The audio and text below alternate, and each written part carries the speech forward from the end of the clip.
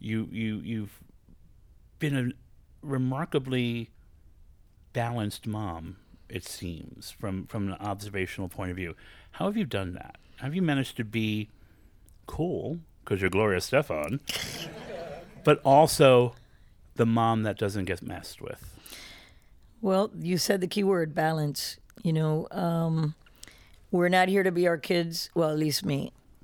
I will talk to them and explain everything because my mom wouldn't explain anything to me. I'd go, but Mom, just tell me why, because I'm super logical, I'm a Virgo. I need it. And she goes, because I said so.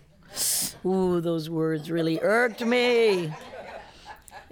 And usually there wasn't a good reason, so that's why she would say, because I said so.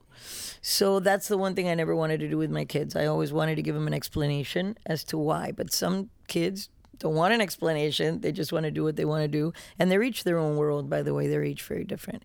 But the number one role, my favorite role on this earth that I play is mother. That is number one. It will always come number one. And a lot of the decisions I've made career-wise have been based on what I needed to do as a mother. And when I've been able to balance both things, and thankfully that Emilio's been with me, and as a family we've been able to do it, it's been great. But if it comes between being a mother and my career or anything else, I'm going to be a mother first. So that's what I focus on. And I try to let them be who they are. I try to give them tools. But sometimes no matter what you do, they're going to be themselves. And I love unconditionally. I will always be there. I will never shut that off. But sometimes you just have to be strong. And it's not easy. Every mother out there knows it, because the easiest thing to do is say yes to everything. That's the easy way.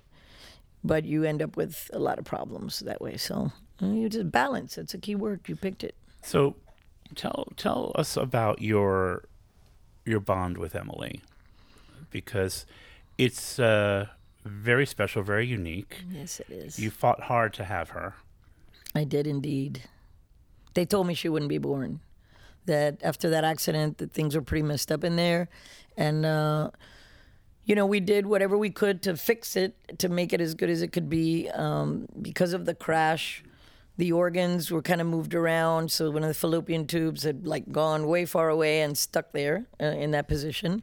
So they went in, they go in through your belly button. It's really easy. They tried to put it back, but it was still a long time. There had been damage in there. So we Emilio and I discussed it, and we go, okay, we do 3 shots of the Pergonal, where you release more eggs and then you get a bigger shot at getting pregnant. But then if nothing happens, fine. We have a son. It's not meant to be.